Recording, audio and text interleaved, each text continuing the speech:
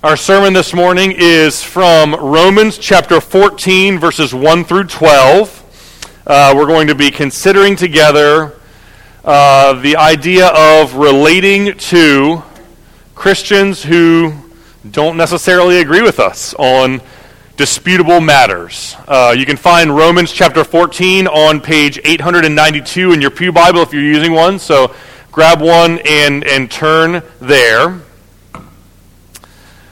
The reality is that when God saves a person, He saves them into the church, right? He doesn't save people into a prolonged life of isolation as an individual Christian.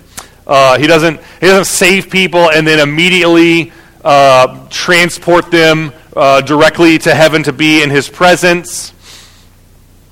I suppose it's possible, although not the norm, that God could save a person and then right immediately they die and they go to be with Jesus. But except in those rarest of circumstances, when God saves a person, He saves them into His church to live out the rest of their lives as Christians in community with other Christians. That's the Christian, the normative Christian life that God intends for His people, in community with other Christians. Now, in one sense, that is super easy, piece of cake, because we all agree on a lot of really big, important things. If you're a Christian, then by definition, you agree with other Christians on some very important things, like who God is, that He is eternal, triune, infinite, personal, sovereign, good.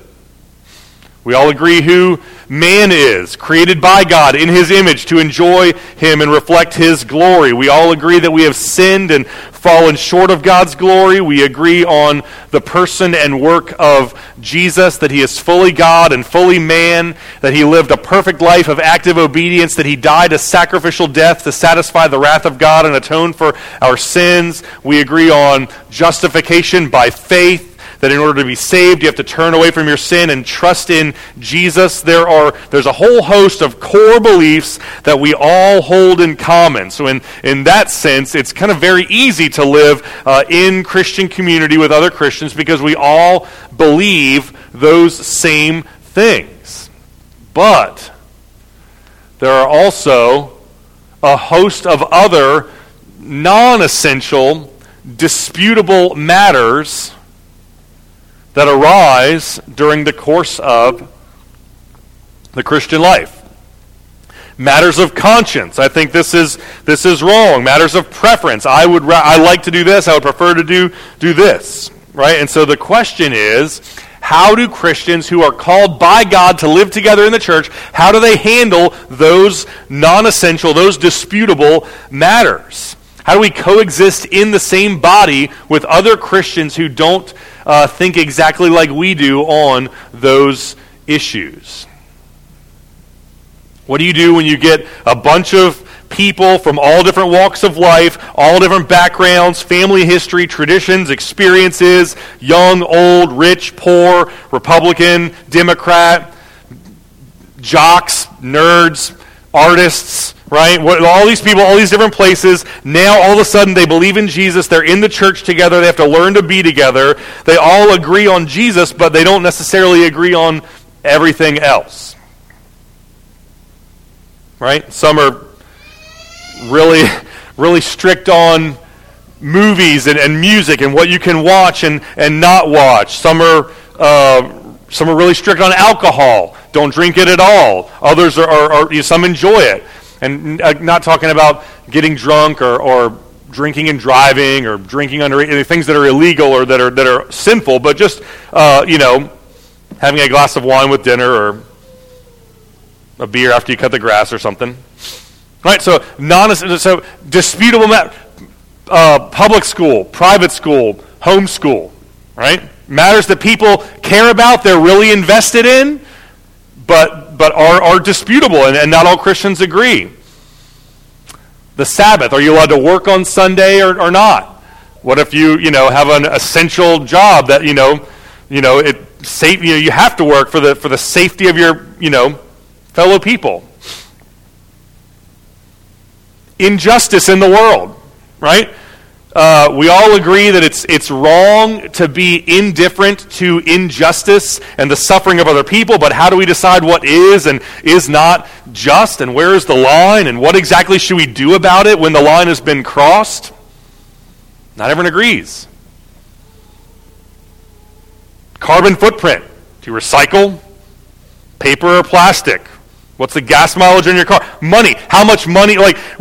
How much is too much for one person to have if they're living adjacent to people who don't have enough? Disputable matters. Are you allowed to spank your kids? Or is that child abuse? Are you allowed to not spank your kids? Or is that parental indifference? I don't know. On and on. Are you allowed to speak in tongues or not? Are you allowed to buy stuff that was made in China? Or is that you're supporting human rights violations? Can you feed your baby formula? Or is it only nursing? High fructose corn syrup. I don't know, right? You can go on and on, right? The nature of living life here in this world is that we're going to come across all sorts of matters that people don't necessarily disagree on. And some people are going to have very strong opinions and very heightened sensitivities to particular things that they care a lot about. And so how do we live together when we don't all... Who decides who's right and who's wrong, and what do we do if we don't agree? That's Romans 14. Right? I mean, we've been dealing with a lot of objective doctrine in Romans 1 through 11, a lot of objective this is who God is, and this is who you are, and what you're to believe about God. Objective application in Romans 12 and 13. This is how you are to, live in these situations, relate to these people. But Romans 14 is about what do we do in those other disputable matters where it's not necessarily clear. Paul's writing to a church that is a mixed entity filled with Jewish Christians and Gentile Christians. And we're going to see two issues that he zeroes in on that seemingly are aimed at both of them respectively, right? There's a lot of Gentiles in the church in Rome that were converted out of pagan idolatry, right? The worship of false gods. And man, if you read about Roman paganism, it's grotesque. I mean, if you think that the world has, kind of descended into immorality now, read about Roman paganism, the kinds of things that would happen at these worship services to these false gods was despicable. And so, one common practice in Roman paganism was they would sacrifice an animal to an idol, dedicate the meat to an idol, and then go and sell the meat kind of in the marketplace, in the grocery store. And the idea was whoever buys the meat, knowingly or unknowingly, is effectively supporting and therefore indirectly worshiping the idol that it was sacrificed to. And so Gentile Christians would be saved out of this pagan mindset, and they would say, yeah, I'm not eating that meat. I'm not going into this marketplace and buying meat.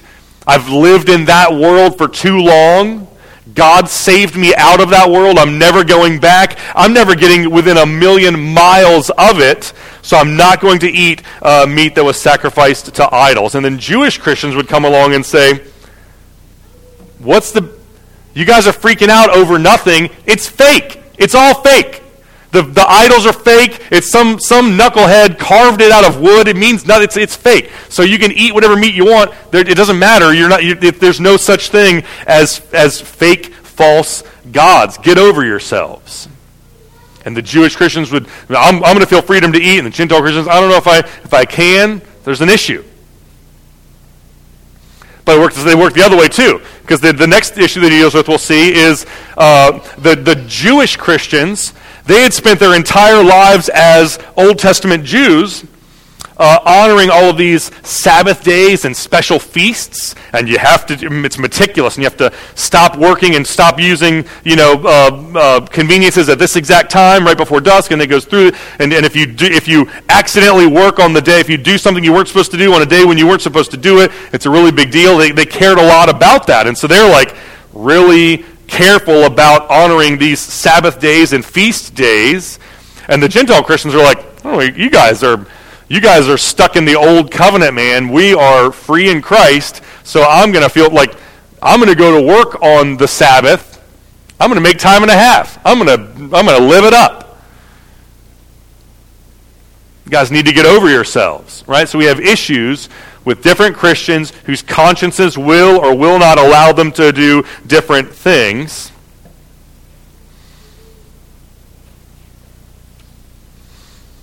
Now, we're not talking about issues of clear-cut sin against God, rebellion against God, but issues where Christians simply say, look, I think that I'm scandalized by them. They may not be objectively wrong, but it's like I can't get over the fact that it's being done in my presence. I couldn't do it myself, and I couldn't get over the fact that someone else could think that it's okay to do it. And so, right, the questions are, how much of a right do I have to enjoy the freedoms that you think are wrong, and how much of a right do I have to ask or insist that you refrain from doing the things that I think are wrong?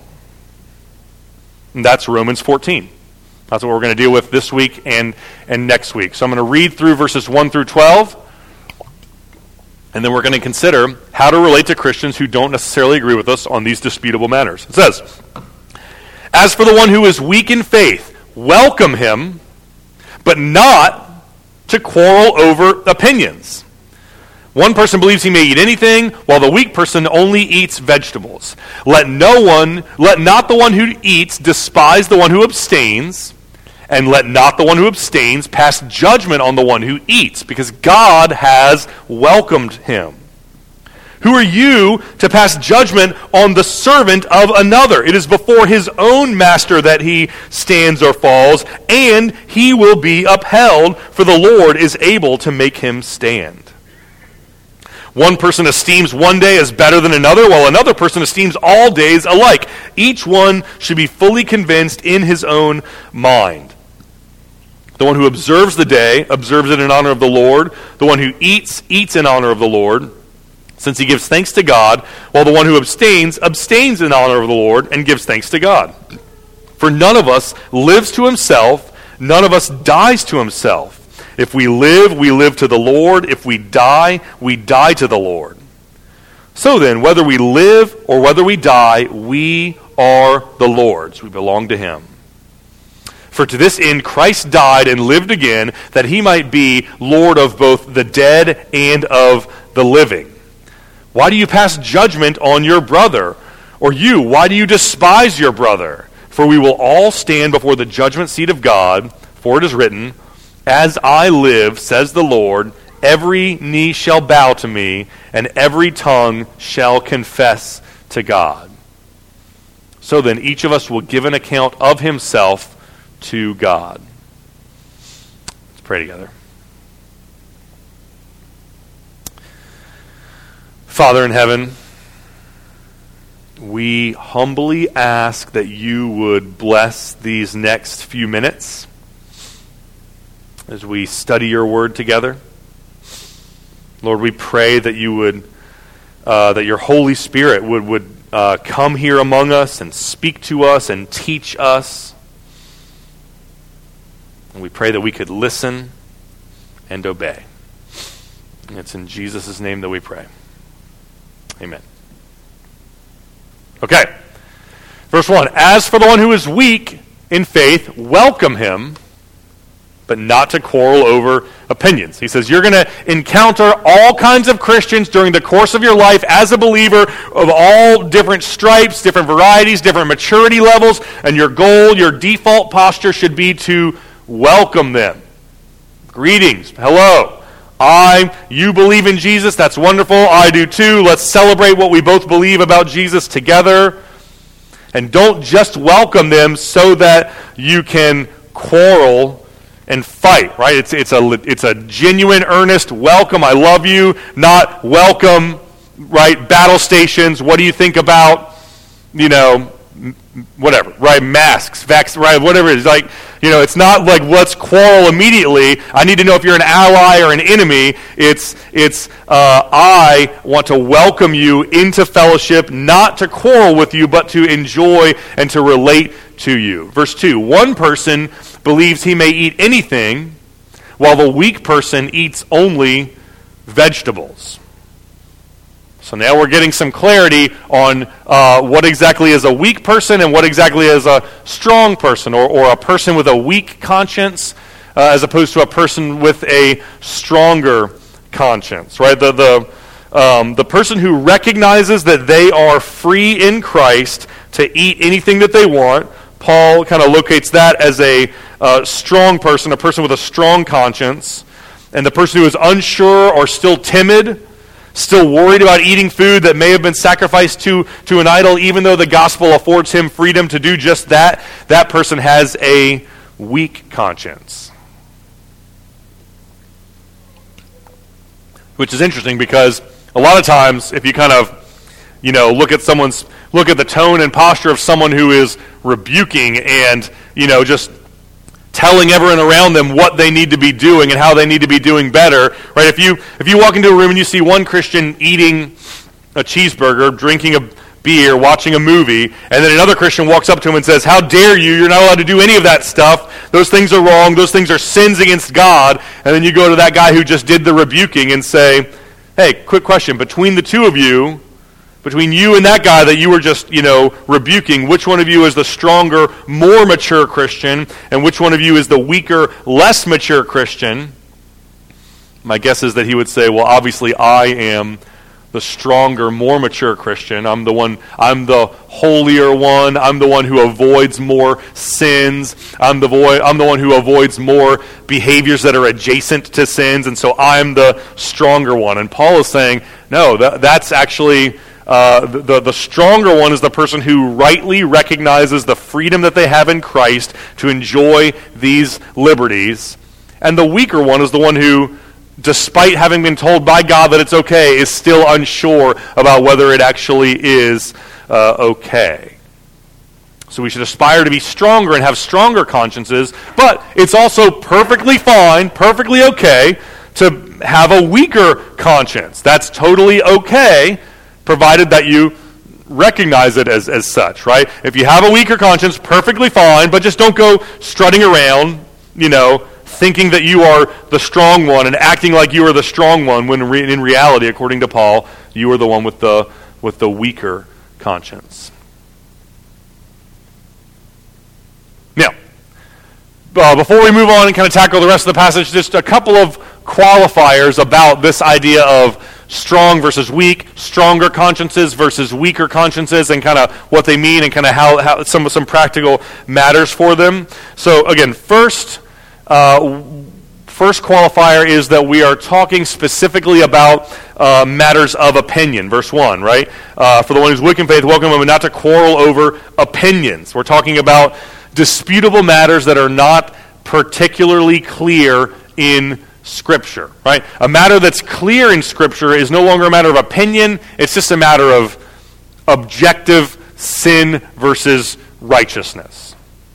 So Paul says you can disagree over opinions, you can agree to disagree, and you can let each one be fully convinced in their own mind of their respective positions.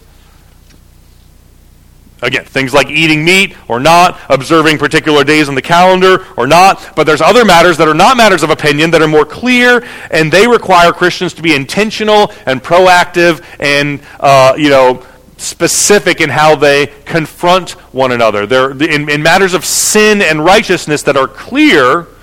It's not a matter of agree to disagree. It's not a matter of coexist and each person be fully convinced in their own mind. This is why we see other verses like Luke 17, if someone sins, rebuke him.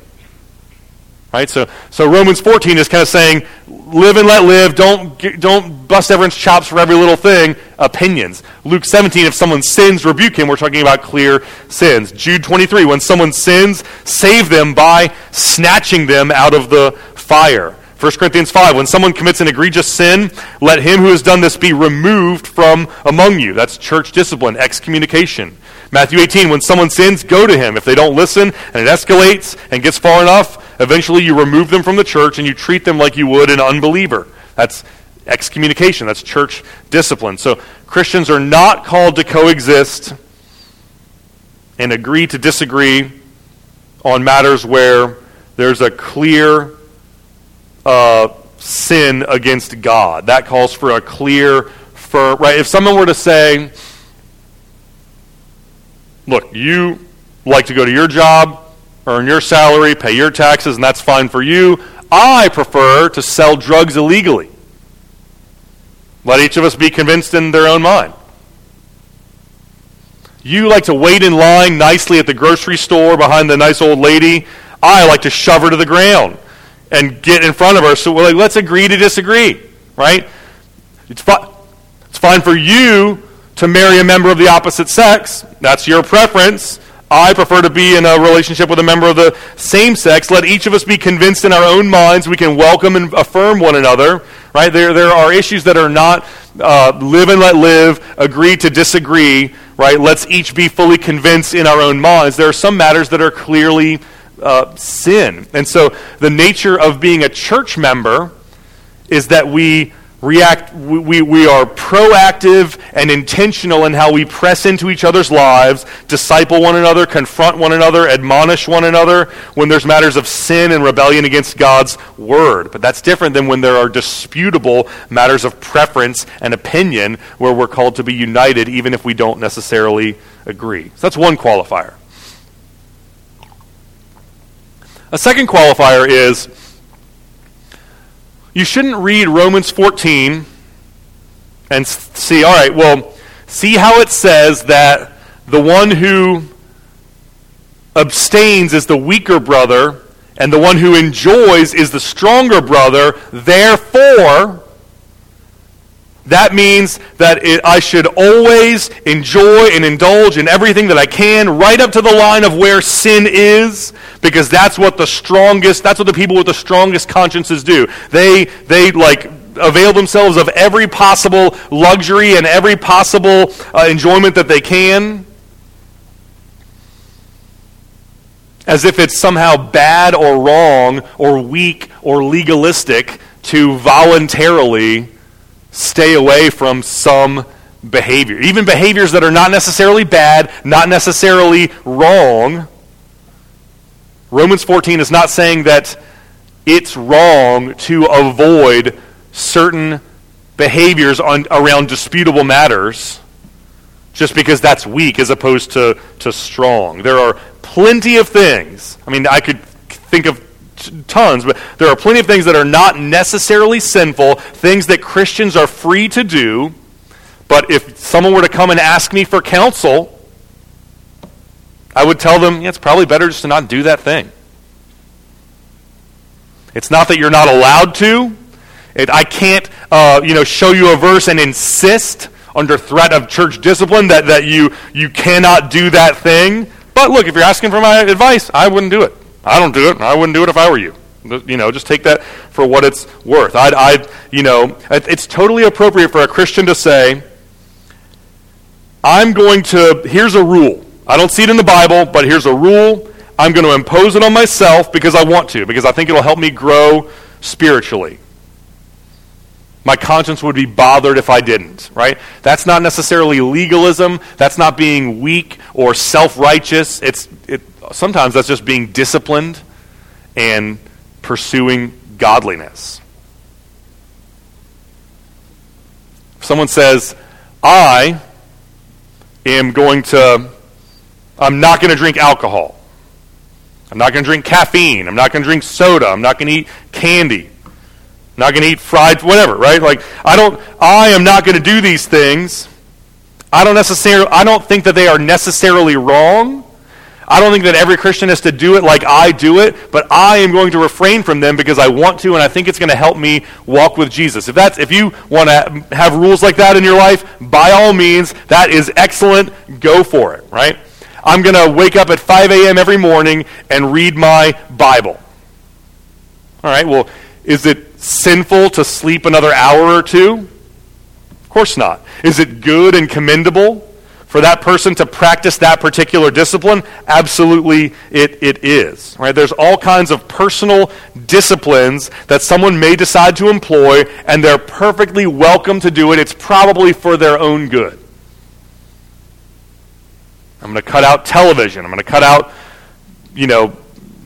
social media. I'm going to limit these things to 30 minutes a day, but I'm only going to do it after I read a good book that nourishes my soul for 60 minutes first. Whatever, right? Make up whatever rule you want, impose it on yourself. That's not bad. In fact, it's good.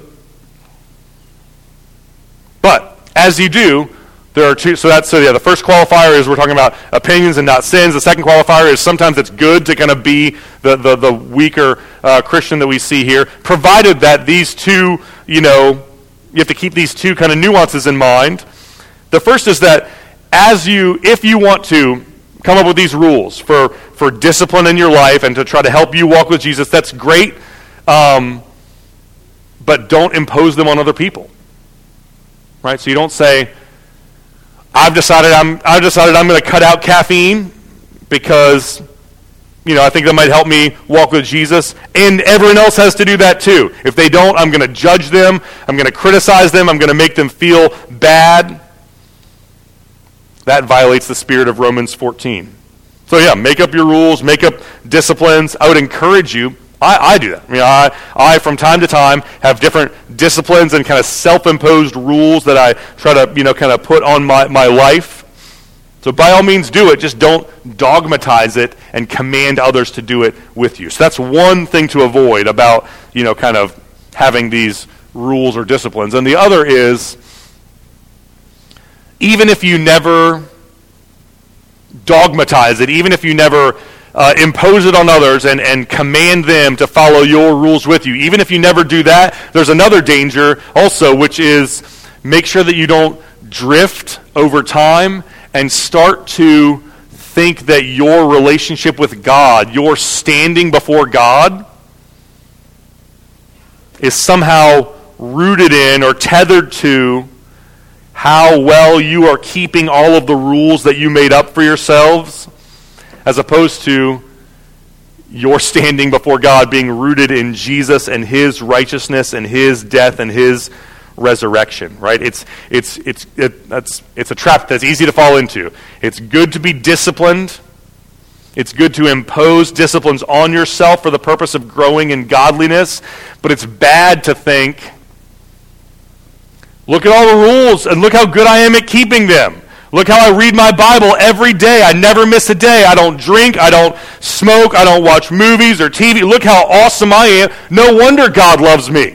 I'm pretty awesome. How could He not? Look at how good I am at keeping all of the rules. That's a very real danger that comes with having rules. So by all means, have rules. It's not bad to be the weaker Christian here.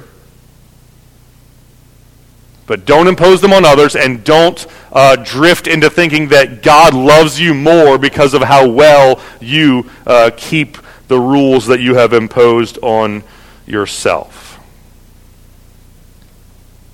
Now, in verse 3 and following, we kind of see Paul kind of articulates some tendencies that the human heart is going to have and how it relates sinfully to people who disagree with it on these disputable matters. He says, let not the one who eats despise the one who abstains, and let not the one who abstains pass judgment on the one who eats. So how might a human heart react sinfully to another Christian who disagrees with it on disputable matters, right?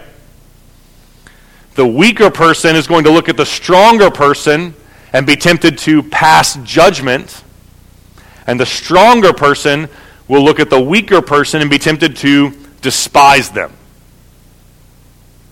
Meaning,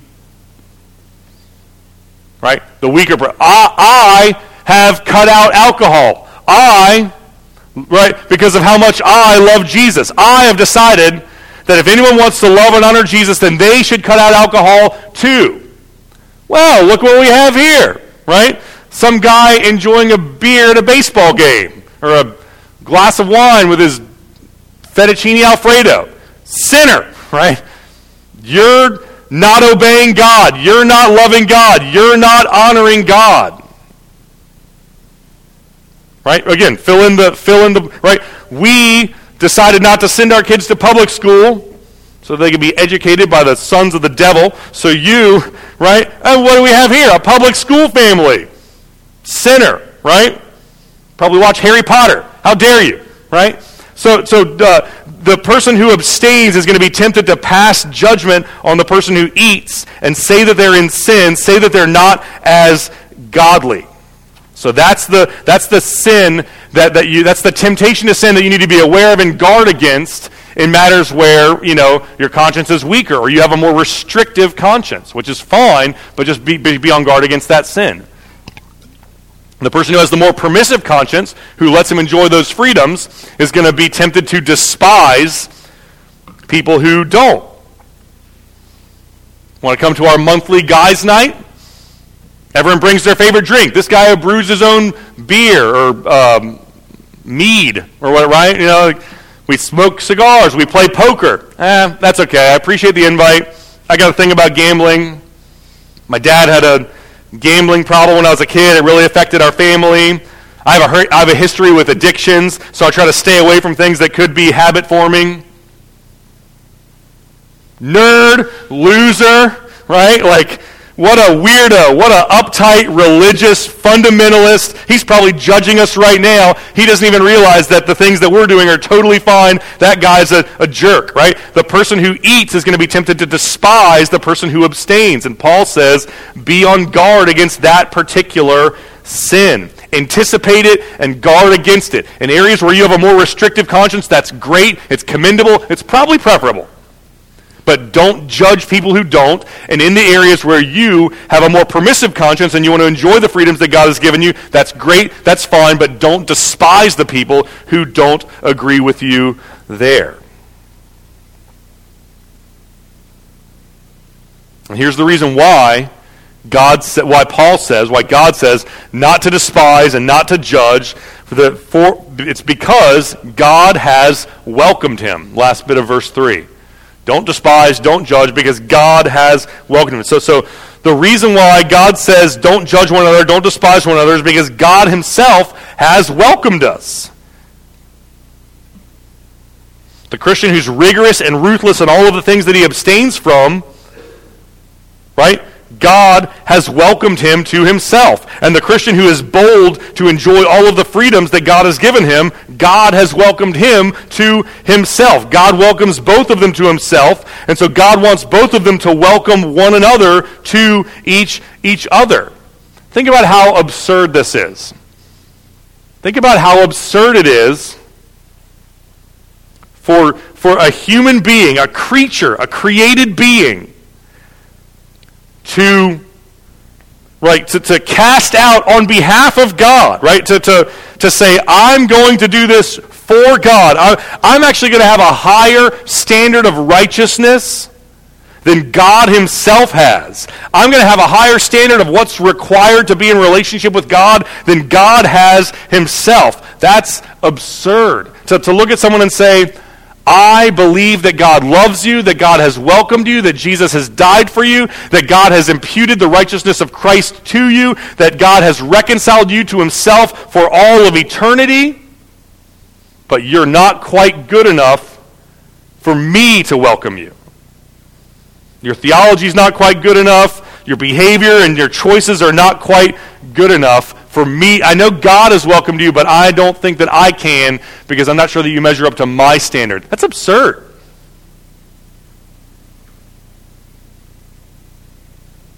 So this is a theological matter that, it's sometimes it's There are plenty of guys who agree with me on the matters of baptism and membership, but plenty that don't. So here's an example. I'm about as committed of a credo Baptist as you will find, meaning that I think that the sacrament of baptism should be applied to believers, to people who put their trust in Jesus and make a profession of faith. I think that's the people that the church should baptize. Now, there are other Christians who believe that the church should baptize people who trust in Jesus, make a profession of faith like I do, and also their infant children right when they're born. Right? That if the parents are members in good standing in the church, then when their children are born, we baptize their children. So I don't personally hold that position, but there are Christians who do. Now, here's where it's relevant. Here's where it gets tricky.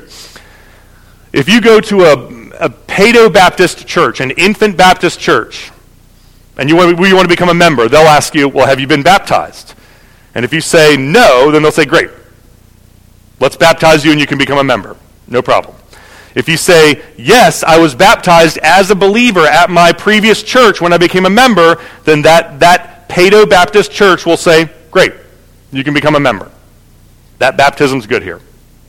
Or if you say, yes, I was baptized, my parents were believers before I was born, they were members of a church, and they had me baptized at that church as an infant, then that Paedo-Baptist church will say, great, that baptism's good here, come on in. Right? So, pretty straightforward, pretty clean, easy, no problem. Now, here's how Credo Baptists handle it. And again, this is me. But this is kind of why I'm a little bit of a black sheep in some Credo Baptist circles. If you go to a Credo Baptist church and say, I want to become a member, they'll say, just like the other one, have you been baptized? And if you say no, they will say, great, let us baptize you and you can become a member, just like the Paedo Baptist church. And if you say, yes, I was baptized as a believer at my previous church when I became a member, then they'll say, great, you can become a member. That baptism's good here, just like the Paedo Baptist church. But if you were to say, yes, I have been baptized, my parents were believers, they were members of a church before I was born, and they baptized me right when I was born as an infant, then that Credo Baptist church will likely say, okay, I'm not sure if you realize this or not, I don't mean to surprise you here, but you have not been baptized. Because baptism, by definition, can only be done to a believer after they make their profession of faith. So when you were 2 weeks old, or whatever, you didn't get baptized, you just got wet. So if you want to be a member here, you need to be not rebaptized, which would imply that you were baptized when you were an infant, but you just need to be baptized. And then the person might say, well, I want to be a member here. But my conscience won't permit me to get what I understand to be rebaptized because I understand what happened as an infant to actually have been a valid baptism. And then that Baptist church would be in a precarious position where they effectively have to say, then I guess you can't be a member here. We love you. We think that you're a Christian. We recognize you as a fellow believer. We think that God has welcomed you as a member of his church, but we are not going to welcome you as a member of our church. It's a gutsy position to hold. I don't hold it, which is why I'm a black sheep in some Credo Baptist circles, despite the fact that I affirm Credo baptism. But I personally think that if someone makes a profession of faith, if they've been baptized either as a believer or as an infant, then that church should go ahead and welcome them as a member, which is what this church believes too. In God's providence, this church believed that before I got here. So, but that's just an example, right, of this text of welcoming others because God has welcomed them is a big part of why, even though I don't necessarily think that infant baptism is valid, I still would welcome as a member or be supportive of welcoming as a member someone who was baptized as an infant because of verse 3 right here. And he says, who are you, verse 4, who are you to pass judgment on the servant of another? It is before his own master that he stands or falls, right? You don't go to someone else's business and just walk back behind the counter and start bossing their employees around and telling them what to do and what not to do. That's their bosses, right? The problem, in the essence of what's happening when a Christian starts to dogmatize their preferences and their opinions on these disputable matters is that they are putting themselves in place of God, right? You're saying, you don't report to God. God is not your master. You report to me.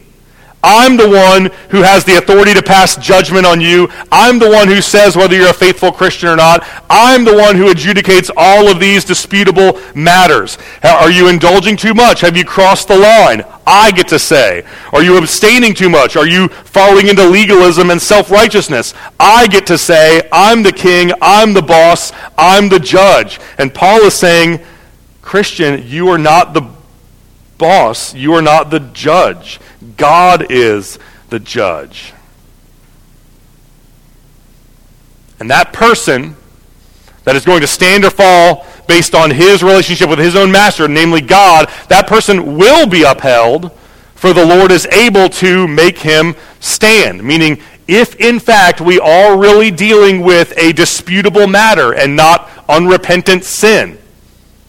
It's a big if, and sometimes it takes wisdom to parse that out. But if we're dealing with a disputable matter and not sin, then the strong person whose faith is enabling him to enjoy that freedom in Christ is not, God is not going to judge him or condemn him for enjoying those freedoms. God will uphold him and cause him to stand. So if God will uphold him and help him to stand, then who are we as creatures to pass judgment where God has said no judgment needs to be passed? Verse 5 is the other issue. One person esteems one day as better than another, while another esteems all the days alike. Right? So the beginning we were talking about Gentile believers and reservations about meat sacrificed to idols. Now it's Jewish believers and reservations about working or recreating on a Sabbath day when you're not supposed to. Watching football on Sunday. You allowed to do that? I don't know. Better not say no today. So Paul says, don't, right? If you're tempted to judge other Christians who have a more permissive conscience for being sacrilegious deviants who have the audacity of watching the Super Bowl, repent of that sin. And if you're tempted to despise other Christians for being uptight and religious, then repent of that sin, because each one should be fully convinced in his own mind. It's a disputable matter. It's not set in stone. You can agree to disagree. The one who observes the day observes it in honor of the Lord. The one who eats it in honor of the Lord, since he gives thanks to God. While the one who abstains in the honor of the Lord, since he gives thanks to God. So, if you are a Christian with a weaker conscience, a more restrictive outlook, by all means, make up all the rules you want and follow them and hold yourself to them. Be as strict and as ruthless with your own self and your own behavior as you can. There's nothing wrong with that. It's actually a good thing. Go ahead and follow it, right? Follow your rules, observe your special days, abstain from your food, cut out alcohol, cut out movies and screens, do all that stuff that you want to do. Do it in honor of the Lord. And to the one who has a more permissive conscience, go ahead and enjoy your liberties. Watch the game. Eat a burger.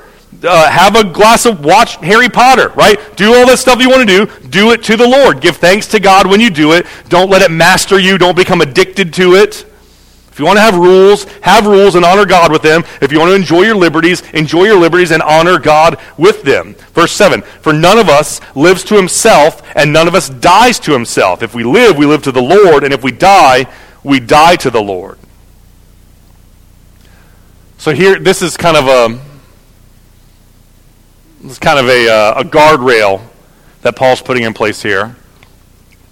In verse 7, if you've gotten this far, if you're in verse 6, you've read verses 1 through 6, and your takeaway is, aha, see, I can do whatever I want to do. I can eat whatever I want. I can abstain if I want. No one can tell me what to do. I have the right to say and do whatever. I am the master of my fate. I am the captain of my soul. I am the king. If that's your takeaway from the first 6 verses, then verse 7 is here to correct you. Paul is saying, you are not the boss of your own life, and you are not the one who grants permission or decides to abstain and restrict as you see fit.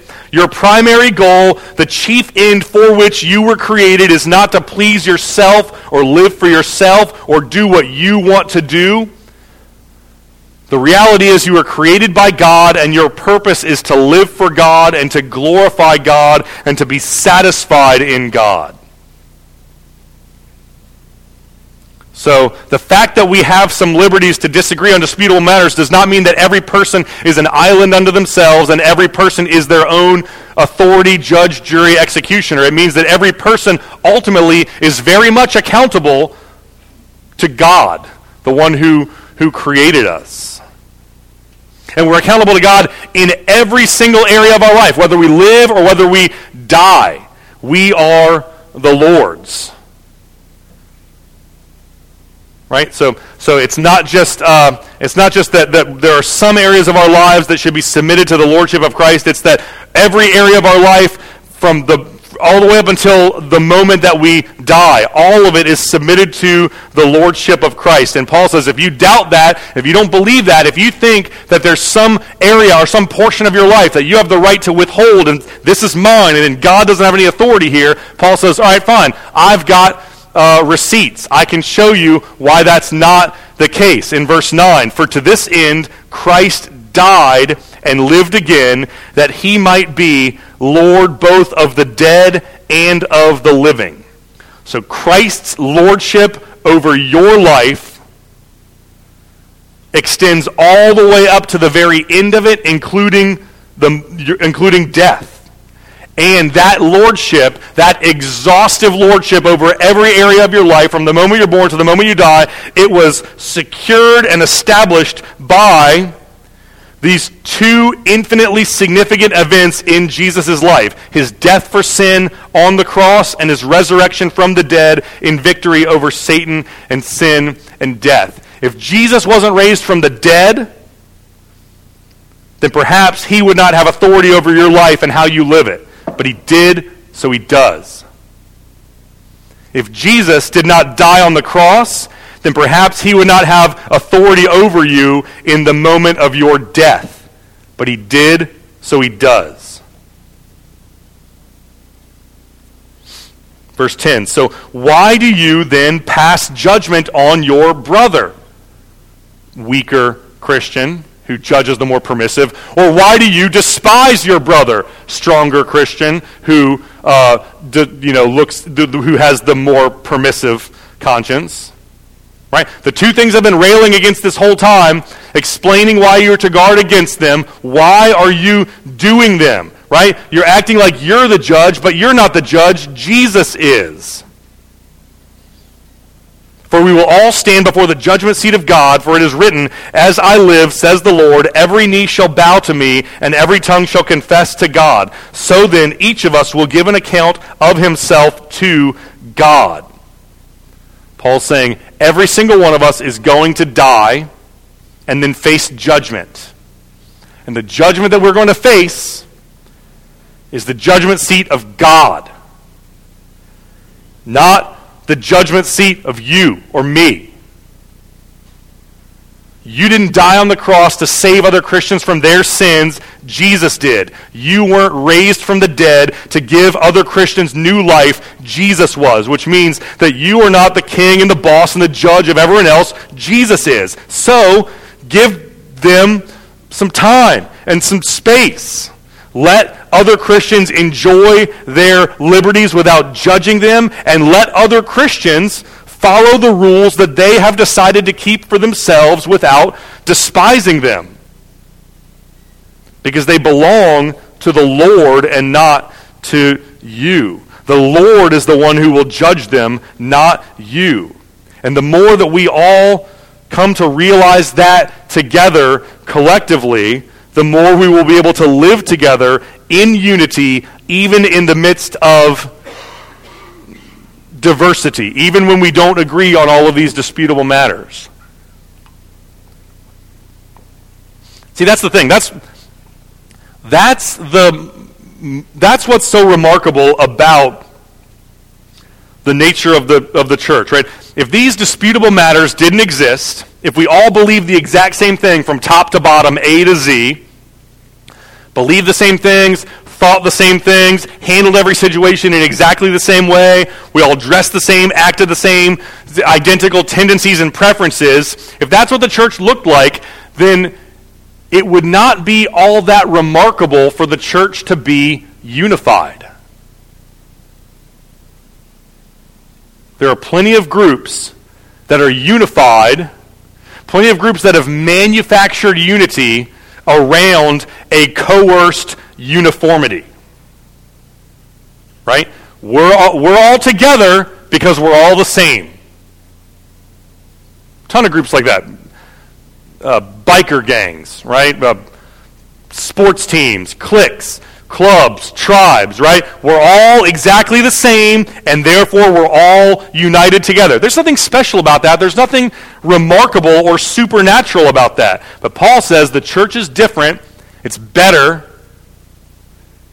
It's supernatural because the church, through the gospel, through the power of the Holy Spirit, is to have unity even in the midst of diversity.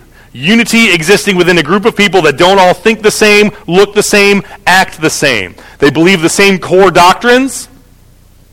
1 Corinthians 15, that which is of first importance, the glory of God, the person and work of Jesus, justification by faith. They all believe those core things together, and they hold one another accountable as a community to persevere in believing those together. But then on all the other disputable matters, there's a wealth of diversity. They think different things, they believe different things, they practice different things. Some have a lot of rules and disciplines, and that's great. Some have a lot of freedoms and liberties, and that's great. And they all live together, united together, in spite of those differences, because they all love Jesus more than they love their own preferences. They all bow their knee to King Jesus instead of thinking that they are the king and that everyone else has to bow their knee to them. And that's how Christians can love one another and be united together with other Christians even when they disagree on disputable matters. Let's pray together. Father in heaven, we thank you for the gospel, for all of those infinitely important doctrines that we all agree on. The glory of God, the sinfulness of sin, the person and work of Christ, justification by faith. God, we pray that we could hold them together, believe them together, love them together, defend them together. And Lord, on all of these other matters, these disputable matters, we pray that we can love one another even when we don't agree. We pray that we could disagree agreeably, and that we could have unity in the gospel even in the midst of diversity of preferences. And it's in Jesus' name that we pray. Amen.